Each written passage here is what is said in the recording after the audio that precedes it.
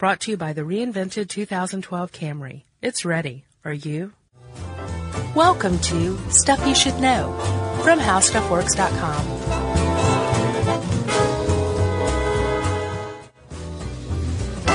Hey, and welcome to the podcast. I'm Josh Clark. With me, as always, is Charles W. Chuck Bryant. Ole, Chuck. Ole. Ole. Right back at you. How you doing? I'm great. How are you? I'm doing pretty good. Yeah?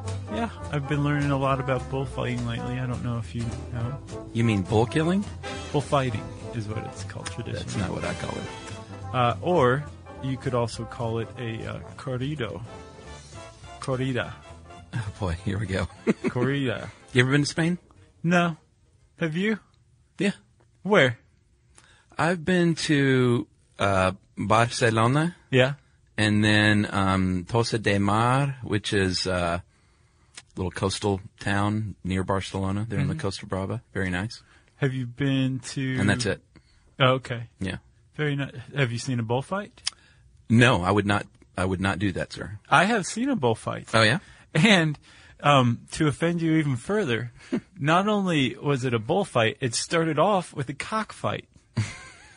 It was in Cancun. I saw it with my sister and my dad. Wow. And it was crazy because we were there, and it was a bullfight. Like, it wasn't like you could have accidentally walked into this thing. Like, it was a bullfight. Sure.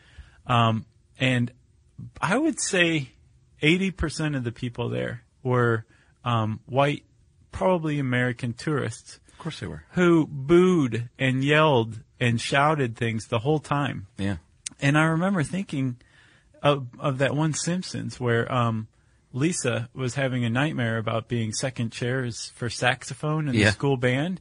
And at the concert, everybody was booing. And she wakes up and thinks, like, why would everybody come just to boo?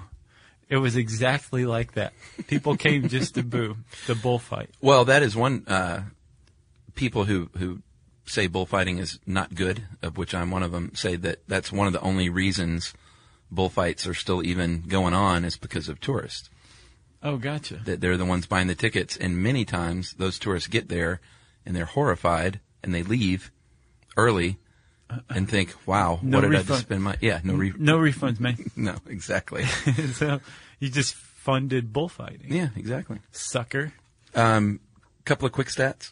Oh, yeah. Roughly between 200 and 250,000 bulls are killed each year. From bullfights? From bullfights. That's a lot. And I'm not sure if this is accurate, but the number I got was that 52 matadors have been killed since 1700. I'm surprised it's that few. Have you heard of Julio Aparicio?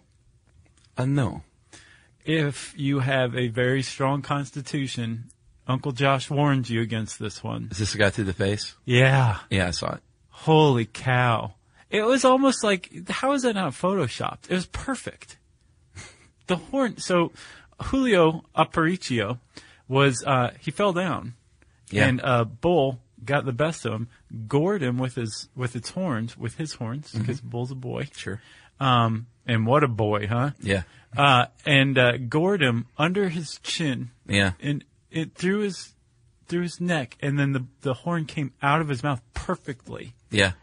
And a guy from Getty Images got a close-up of it, like 50 of them. Dude, there's video of it. It's amazing. I haven't seen the video. It's on the YouTube. And it's one of those that's so awful that you have to, like, sign in and verify your age before you watch it. Gotcha. And I do not advise people to watch this. I don't even advise you to look at the Daily Mail article that has it, but it's pretty crazy. Yeah. But yes, it happens, and I'm surprised that only, how many, 57? So, the stat I got was 52 in the last, 300 plus years. Yeah. So there's not much of a fight going on. So and matador is actually Spanish for killer, so. Is it really? Yeah. Yes, they're killer bulls, for sure. It's the whole point. Like, there's really no gray area here. Like, bullfighting is, the purpose of it is to kill the bull. Yeah. Under certain conditions or, within a certain framework, but that's the point of bullfighting. It's not anything but that. And if the matador fails to kill the bull, that's on him, and it is a huge disgrace. Yeah. Like, that's a loss, and it's not very good. Right. But I'm starting to suspect that you are opposed to bullfighting. Yes. There are a lot of people, and apparently Spain's, in Spain it's like a natural cultural thing. It's been around for a while. And even people who feel the same way you do still say, I still don't think it should be illegal. It's just too much a part of our tradition. Not everyone feels that way, though. No, definitely not. They did a Gallup poll in 2010, and 70% of Spaniards said that they were ready to do away with it. Oh, really? Yeah. That's a lot of Spaniards. And that's up from 31% like 15 years earlier. Huh. So in this modern day, people are starting to think twice about it. Well, let's talk about this, Chuck. Let's talk about how long people have been fighting bulls on the Iberian Peninsula. We don't know for sure, but there is evidence of bull rituals dating back all the way to 1500 BC. Yeah, the Mycenaeans apparently used to leap over bulls that were charging. It was like a thing. And they were always revered, as like these godlike creatures. Yeah. Which is why I guess they want to kill them. Yeah, what's the Taurus one? Taurus, is that an astrological sign? Yeah. Okay, yeah. Of course. Pretty ancient. Yeah. The article points out that the Visigoth rule of the Iberian Peninsula from 1415 to 711.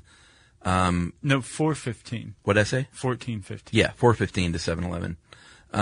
Had men on horseback fighting bulls, which evolved into mounted bullfighting, which Rejoneo, which still exists in Portugal. Yeah. Horseback bullfighting where they kill the bull outside the ring later on. Right. They weaken it to a certain point, which is the equivalent of killing the bull as far, I guess. There's some point of no return that the Portuguese understand. Yeah. And they're like, oh, okay, bull, we're done. Come outside. And then that's that.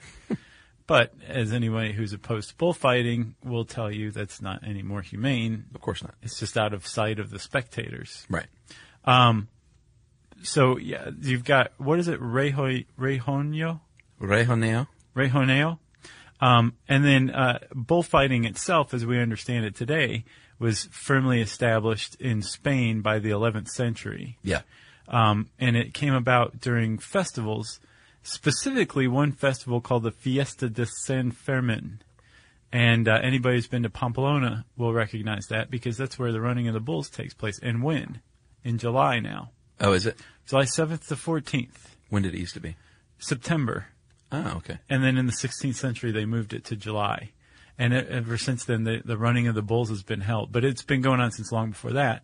And it actually started with a bunch of ranchers and their kids moving the bulls from like their pens to about a half a mile to the arena. Right.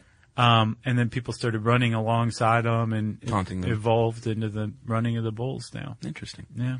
El Cid, the Spanish military leader, mid-11th century, he was one of the first to actually bring it into the arena and make it the sanctioned corrida. Right. Which was government sanctioned, is today at least. I Yeah. don't know if it was back then. I imagine it's it was. financially supported by governments, too.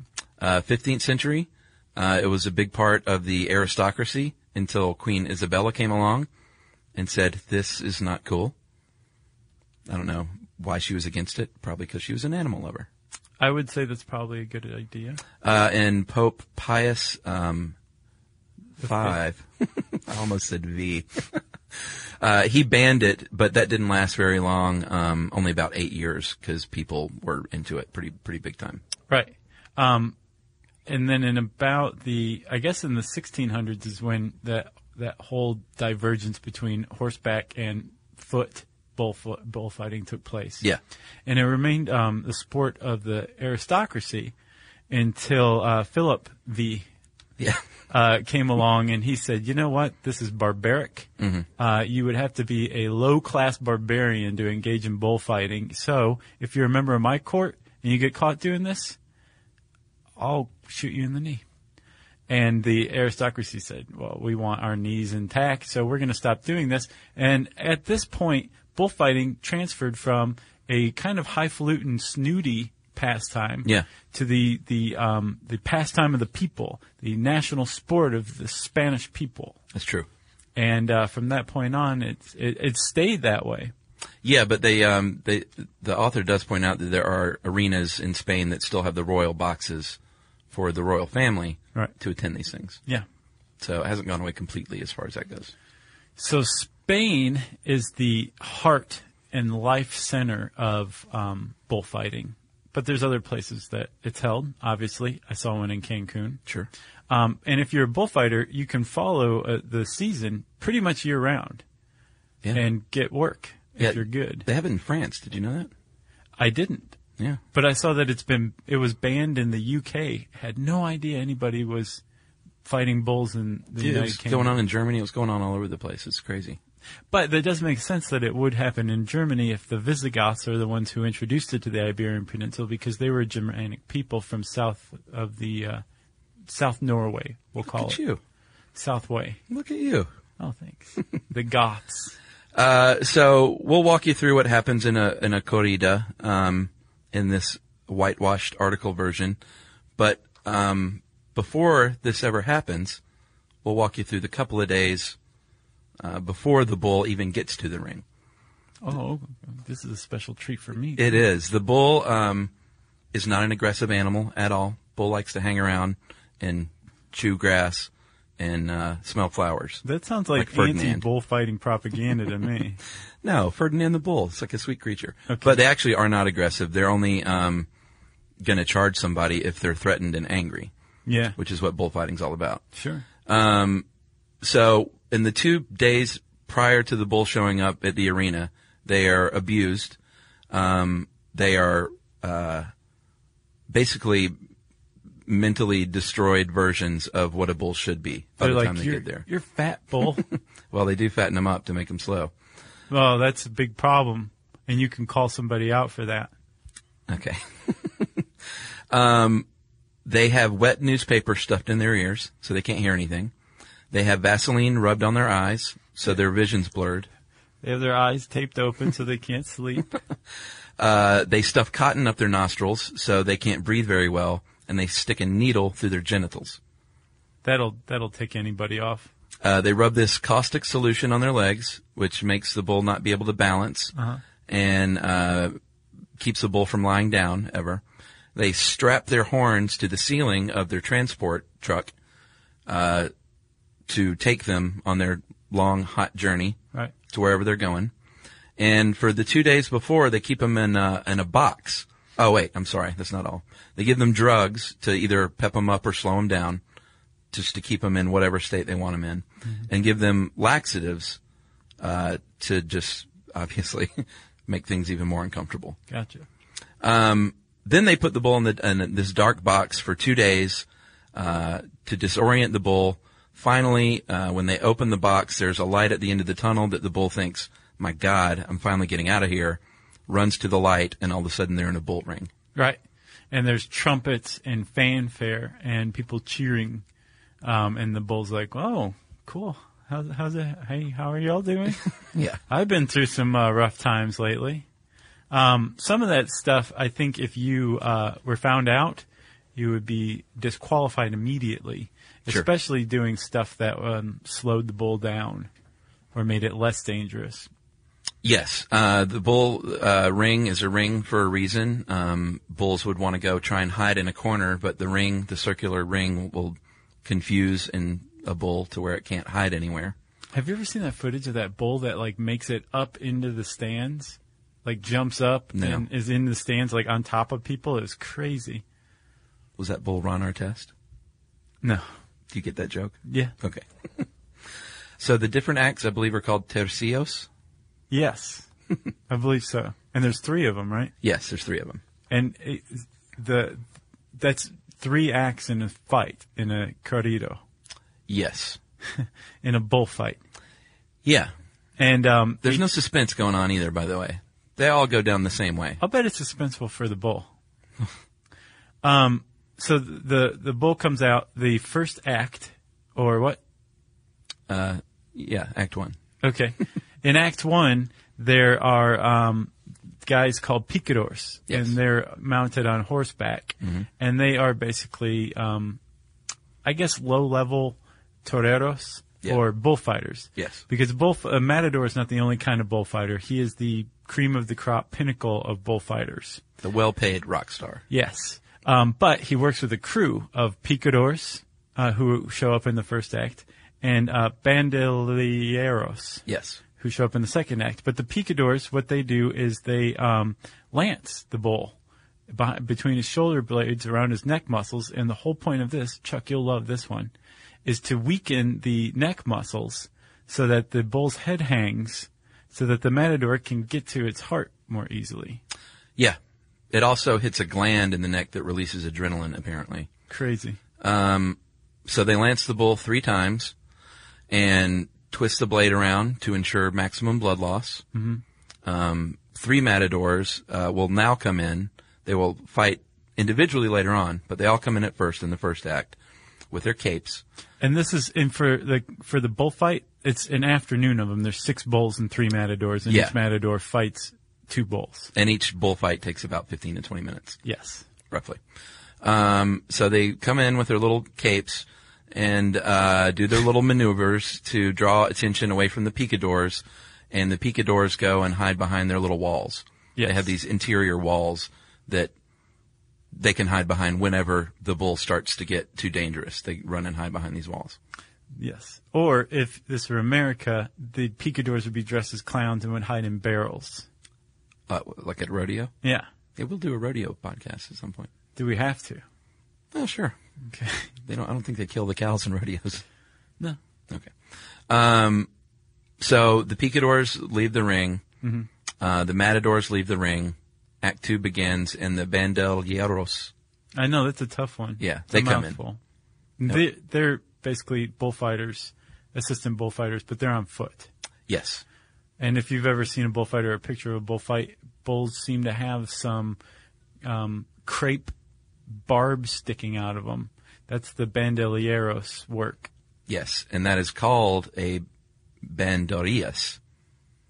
And it's a barbed dart that's adorned colorfully. The bulls aren't the only things dying in this episode. So is the Spanish language, because we are butchering it. I'm trying. This, of course, further weakens the bull. So the mighty matador doesn't have much work to do. So the bull is still dangerous. They run it in circles at this point, too, to get it nice and dizzy and confused. Right. Yeah. The matador comes out for the final act, and he has 10 official minutes to kill the bull. Yeah. Well, to do a little showing off first, and then kill the bull. After the 10-minute warning, or after the 10 minutes, he gets an aviso, which is a warning, first warning. After 3 minutes, he gets another one, and then he gets a third one. So he has a total of, in actuality, 15 minutes to kill the bull, or else the bull is let out alive, and the matador is disgraced. Okay. But for the most part, the matador is going to dispatch the bull, and he does it. He first starts using the cape, and the cape's always held in the left hand. Is it? I saw right-handed dudes. I did not. Really? I was looking, and I could even tell that they were the cape was kind of clumsy, held in the left hand. They were still holding it in the left hand. The guys I saw were practicing, so maybe, I don't know. But Gotcha. I don't see why they would practice with their right hand. Yeah, I don't either. Right. Okay, but you have a cape in one hand, you have a sword in the other. Yes. And the point of the cape, by the way, we should probably get to this now. Sure. The cape is always red because red angers bulls, right? Not true. No. Bulls are colorblind, so they're not angered by red or any other color. What does get them going is the movement of the cape. And sticking swords in their neck. That's another thing that gets them going, too. Yeah. And actually, that's not necessarily true. By the time the matador comes out, sometimes the bull is really tired from blood loss and being tortured for a couple of days, apparently. Yeah, of course. And so the matador really kind of has to work to get it riled up again, even though the bull's just like, just kill me. The matador's like, not yet. We have a crowd to please first. Wow. So the matador, eventually, after the cape work is done, the cape is red, by the way, to hide blood stains. Yeah. Once the cape work is done, the matador will, as the bull runs past him, will plunge the sword in between his shoulder blades in what's called a estocada, which is the death blow. Yeah. And a properly delivered estocada will sever the bull's aorta, and that will be that almost immediately for the bull. Yeah. If it's not done correctly, then the bull can be in even more tremendous pain as it bleeds out. But to protect against this, a bandoliero will come out and immediately deliver another thrust of a blade to make sure the bull is dead. With a puntilla, a smaller knife. Ideally, they kill them with one blow. That rarely happens because apparently matadors aren't so great at doing that anymore. I don't know if they ever were.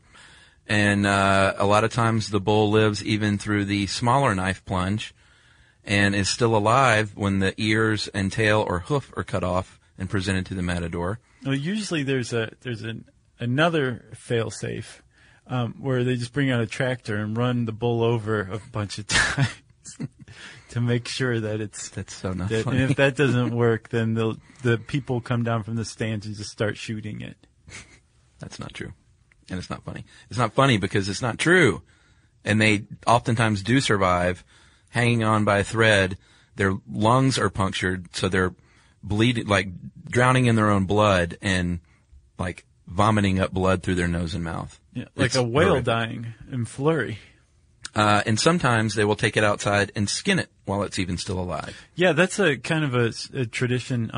I saw the bull after the bullfight. It was pretty sad.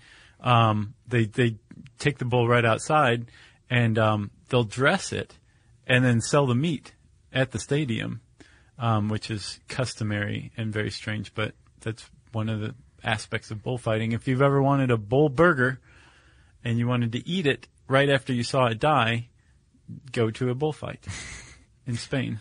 They will drag the bull out with some mules attached to chains. Mm-hmm. And I don't know if the booing you heard, because apparently the people will boo and throw beer cans at the bull at the end. I don't know if that's what you were. It depends. So it depends. No. This was, they were booing the matador, the bandolieros, the picadors, everybody. They were booing the whole country of Mexico for this. They were booing everybody. No, it depends on the bull. If the bull was a wuss, then I could see the fans throwing beer cans at it. There's also an aspect of this that cannot be denied, that a bull that shows great bravery, anger, spirit, spunk, really tries to kill the matador or the bandolieros, will be very much revered by the people in the stands. And gruesomely, they'll bring it out for a victory lap, being dragged by the mules in a circle around the arena after it's dead, or apparently while it's still dying. Right. And people will cheer it, throw roses for it. And there's a rule where the crowd or the matador can ask for an indulito, which is a reprieve for a particularly courageous bull. And the president of the bullfight, the referee, can say, yes, I give this bull a reprieve because it's such an awesome bull. We're going to let it live. And then the matador proceeds to, with an empty hand, simulate the death blow, saying, I could have killed the bull, but I like the bull so much. Right. I lobbied to get it released. What a guy. That bull is taken away and put out to stud for the rest of its life. And there was one, it's very rare to get an indolito. Yeah. And there was one bull called Manzanito. In 1887, he got an indolito because he gored all three matadors in the plaza that day. Wow. That will get you off right there. You get to go stud for the rest of your life, Mr. Bull. Horses are also abused, the ones that participate. Mm-hmm. Their ears are stuffed with newspaper, wet newspaper. They're blindfolded. And they sever their vocal cords so they can't scream out in pain, because people don't want to hear that. They don't want to hear horse screaming? Yeah, people don't like that. So they sever the vocal cords so the horses that are, trembling in fear inside this ring at this bull don't bark out and let people know that. And if the horses are hurt, they take them out of the ring and patch them up and send them right back in there. Where are you getting this activist info? All over the place. Yeah? Oh, yeah. Okay. All I mean, it's not Activist info. It's how it goes down. No, it all just kind of has a certain ring to it. I'm not disputing it. I'm just saying, like... Yeah. Well, I mean, coming out of my mouth, it probably sounds activist because I think it's an awful thing to do something like this. Gotcha. But these is the facts. Okay. Well, then, Chuck, you will love the next part wherein we talk about famous matadors. Yeah. Feel free.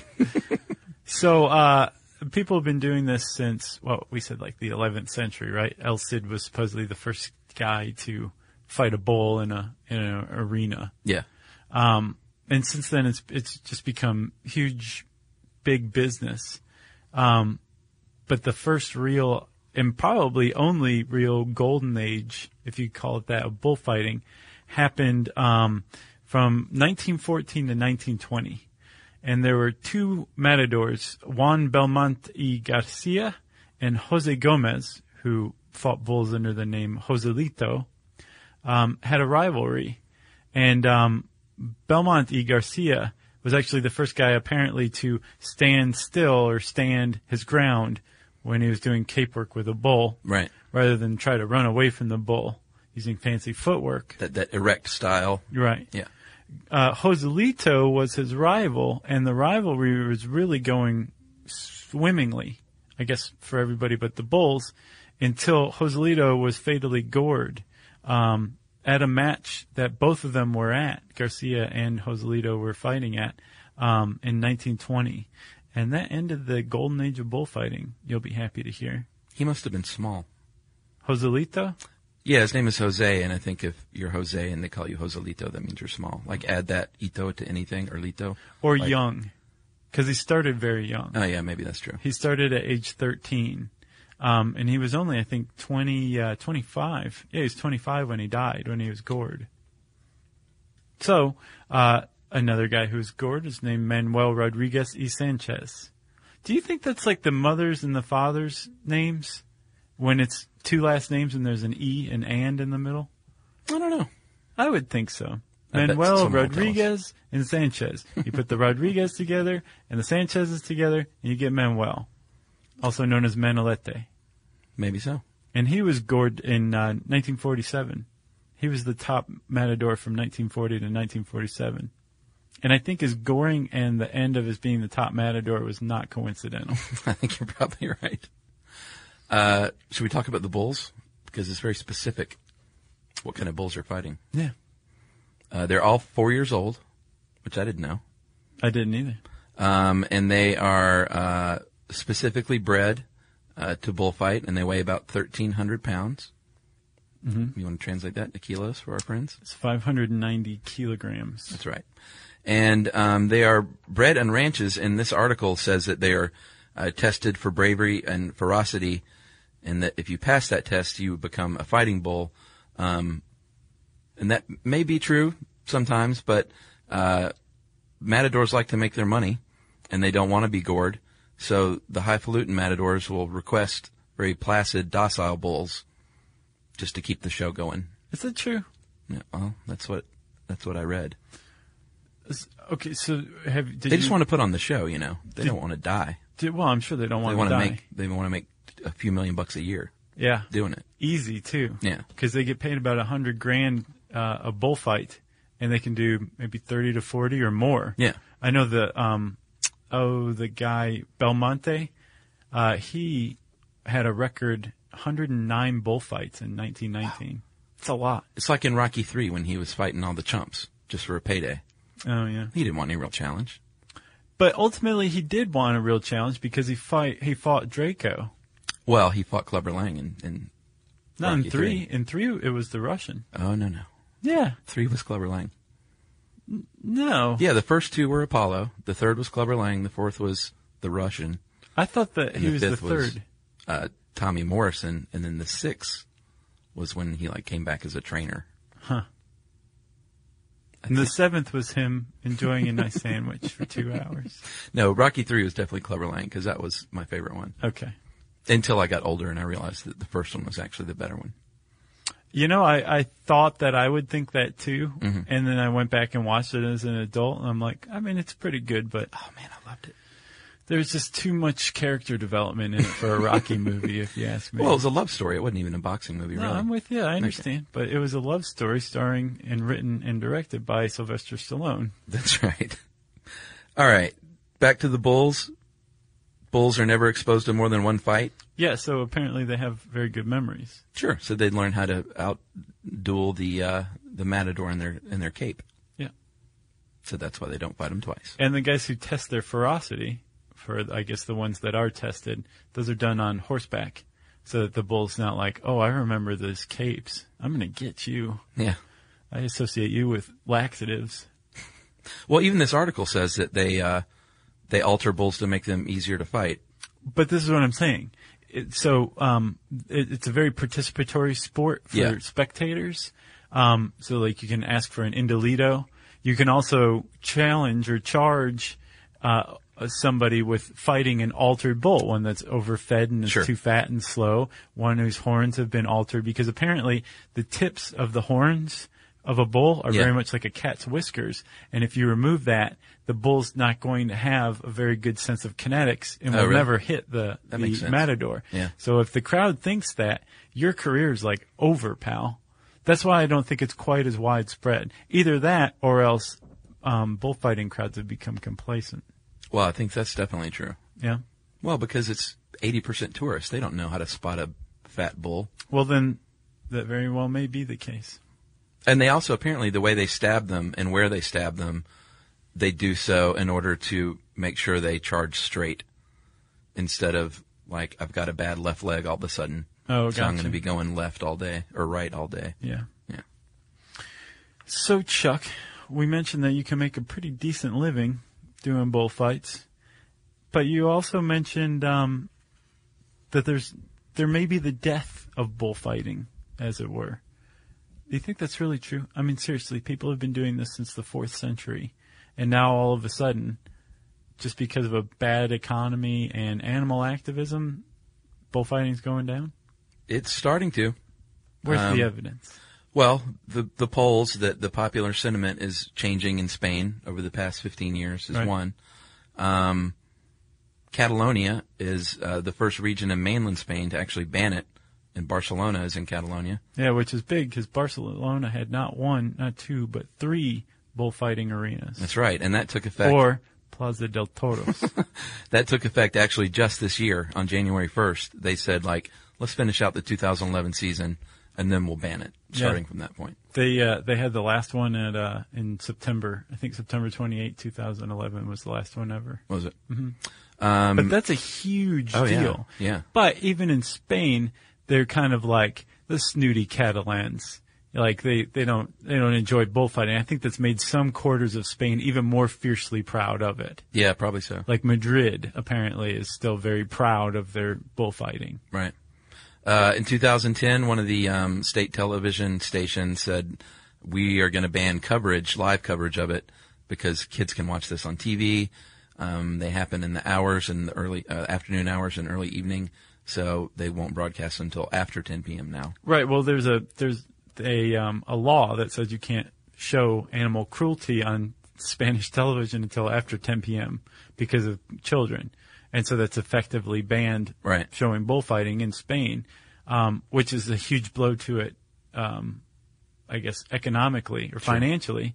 Because, I mean, think about how much money comes from television deals and sponsorships. Yeah. If you can get rid of it on TV, like, that's that. Yeah, that's true.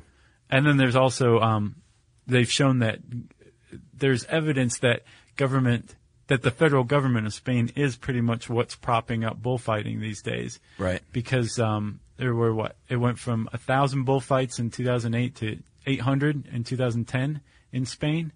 And, that 200 was almost exclusively, the result of cuts in government subsidies to small towns that can't afford to put on a bullfight. Right.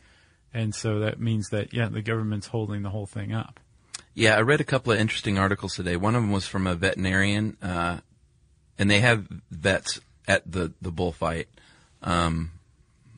on staff, I guess.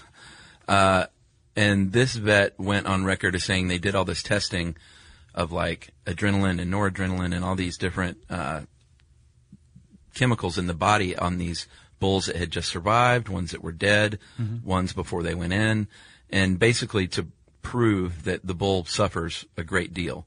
Because there's this misguided notion that the bull doesn't suffer because they're this magical creature. I saw this one interview with a bandolero, and he said that a veterinarian, and this is translated obviously, but he said, a veterinarian told me that the bulls have a special cell in their body that prevents it from suffering and feeling pain. It's not true. Oh. Are you sure? Yeah. There's no special cell that keeps them from feeling pain.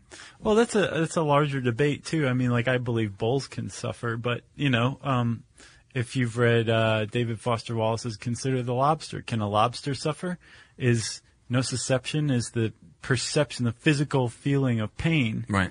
Is that the same thing as suffering? No, we've shown it's not. Remember, in our happiness audio book, we talked about the difference between experiencing physical pain and experiencing suffering. Right. They actually utilize different parts of the brain. Right. So if there's no suffering, is inflicting pain on something, e.g. cooking it, is that cruel? Yeah. That's a good point. It is. But I think bulls experience suffering, especially if they go through what you described. Yeah. And if you're against bullfighting and you want to do something, you can email or mail the embassies of these countries that still participate and tell them that, hey, I'm not going to visit your country. I'm not going to spend my money there. If you're still going to endorse this, it's a small thing you can do. But can you mail me some wine? Because I can't make it over there. Some Tempranillo. And I'm going to go on record as saying this whole thing that it's part of the culture is just crap. Well, the Spanish federal government would disagree with you because in 2010, and what a lot of people see as a response to the Catalonia ban, the Spanish government transferred jurisdiction over bullfighting from the Interior Ministry to the Cultural Ministry. Yeah. So as an attempt to keep it from being banned. It's going to be it'll be a tough fought one, but yeah, apparently even Mexico now is entertaining the idea of banning it.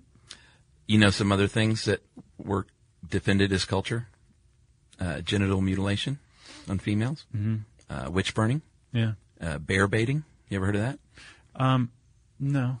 Bear baiting was popular in England up until the 18th century. That is when you take a bear, like a grizzly bear or brown bear. Dress it up like a clown. Well, not far off. You put it in a pit and chain it to a stake and release dogs on it. Yeah. And the dogs kill the bear, or the bear kills some of the dogs, so they release more dogs. And people sit around and gamble on, is the bear going to get eaten first or are the dogs going to get killed first? And it's blood sport, and I think this is the same thing. That's where bulldogs came from, and that's where they got their name from. It's called bull baiting. Oh, really? And bulldogs used to not even come close to resembling what they do now. They were actually bred to be less vicious by making them slower and dumber and more cuddly, or not dumber, but more cuddly. And that's how we have the modern bulldogs now. But they evolved from basically in the 19th century, bulldogs were where pit bull breed is now, where there are a lot of people being like, we just need to wipe this breed off the face of the planet. It's gone out of control. They're crazy. Everybody's scared of them. They're killing people. Right. And then they managed to breed the meanness out of them. But bull baiting too. Bull baiting. Bulls just have been taking it all over the place. Well, and bear baiting actually still happens in Pakistan. Huh. And it's horrific. So from me to you, people of Spain, Mexico, France, ritualized killing of animals for people to pay for and watch is a little outdated and just silly and cruel. And I say, please stop. From Chuck to you. From me to you. And one more thing. The whole notion of culture, isn't that supposedly to advance your civilization? And isn't that supposed to mean like positive things like culture? But I mean, what brings people together more than the ritualized killing getting of drunk an on animal? beer and watching bullfights? All right, I'm done. Off soapbox. So how do you feel about bullfighting, personally? I think it's great. If you want to learn more about bullfighting or Chuck's views on it, you can type in Chuck or bullfighting in the search bar at howstuffworks.com. And I said search bar, which means it's time for listener mail. very riled up listener mail. That's right. Now this is calm. I'm going to call this Illustrator wrote us about the comics episode. Nice. Guys, I'm currently an illustrator. Does he not have much hope for his future in that field? No, I think he does. Okay. I found, because he does like digital illustration too. I got you. I found your podcast when I was hip deep in art school at the Art Institute of Boston, but there are only so many times I could listen to the same old Our Lady Peace songs on repeat. Remember that group? No. They had like one song. Okay. So was a they good song, listened though. to the same song over and over? I guess so. Which song was it? Oh, I can't remember. I dug the song, actually. I got the CD because of that song. Man, I used to fall for that when I was like Yeah. 12, 14. You just be like, that's the only good song on the whole CD. Before the K-single. Yeah. I'm now a professional illustrator, but I also teach art at AIB and was able to live a mini dream when my higher-ups approached me about teaching a comic book class. Sweet. So he was pretty stoked about this. What's that? On the comics, and this is just some things he pointed out. On the comics code of authority you guys talked about, World War II was long over, and the new round of superheroes, Spider-Man, Fantastic Four, had yet to emerge from the minds of Lee, Kirby, and Ditko. As a result, comics were merely treading water and chasing from fad to fad, westerns to romance to eventually horror. Horror comics are what really started to worry everyone, so they began to put pressure on companies like EC, who had made their names in over-the-top horror. Mm-hmm. In turn, EC basically jettisoned its stake in horror comics and latched on to a little humor comic, Mad, which we talked about. It was like stories guaranteed to drive you mad, I Exactly. think is the original version. But to this point, Mad was published basically as a comic book. In essence, EC was looking to hedge its bets, so it relaunched Mad as a magazine, which is a very different distinction because it all of a sudden wasn't under the code of authority. Right.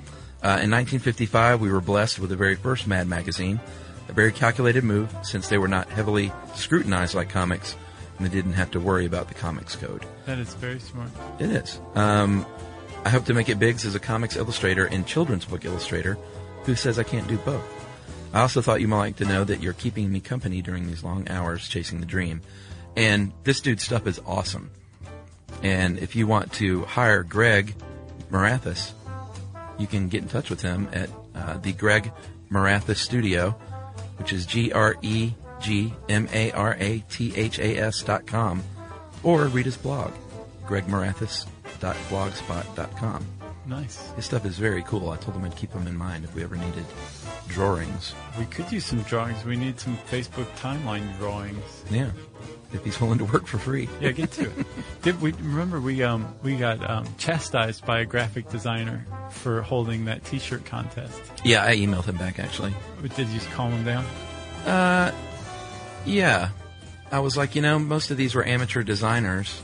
There were some pros in there, but none of them seemed to mind. It's not like we forced anybody to do it. But there's a whole movement from designers about design contests being awful. Like, what other industry basically asks for free work as a contest, quote unquote? There's like fiction contests. Yeah, there's all kinds of contests. Soapbox derbies. Yeah. There's a lot of stuff that people do for free as part of a contest. Bake-offs. Or bakes off, I'm sorry. And I saw some designers that say, I don't agree with that. Contests make me better.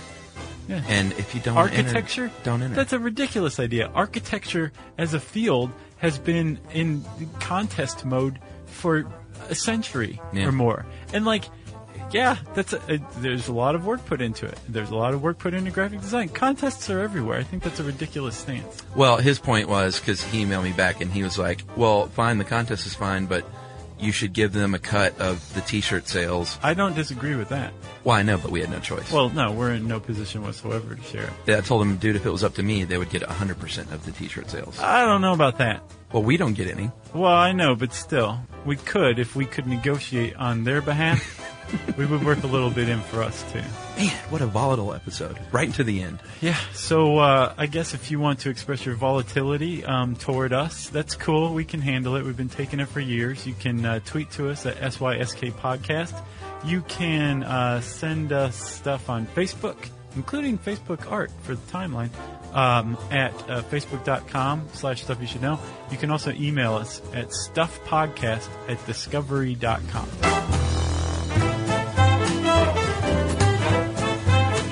Be sure to check out our new video podcast, Stuff from the Future. Join How Stuff Works staff as we explore the most promising and perplexing possibilities of tomorrow. Brought to you by the reinvented 2012 Camry. It's ready. Are you?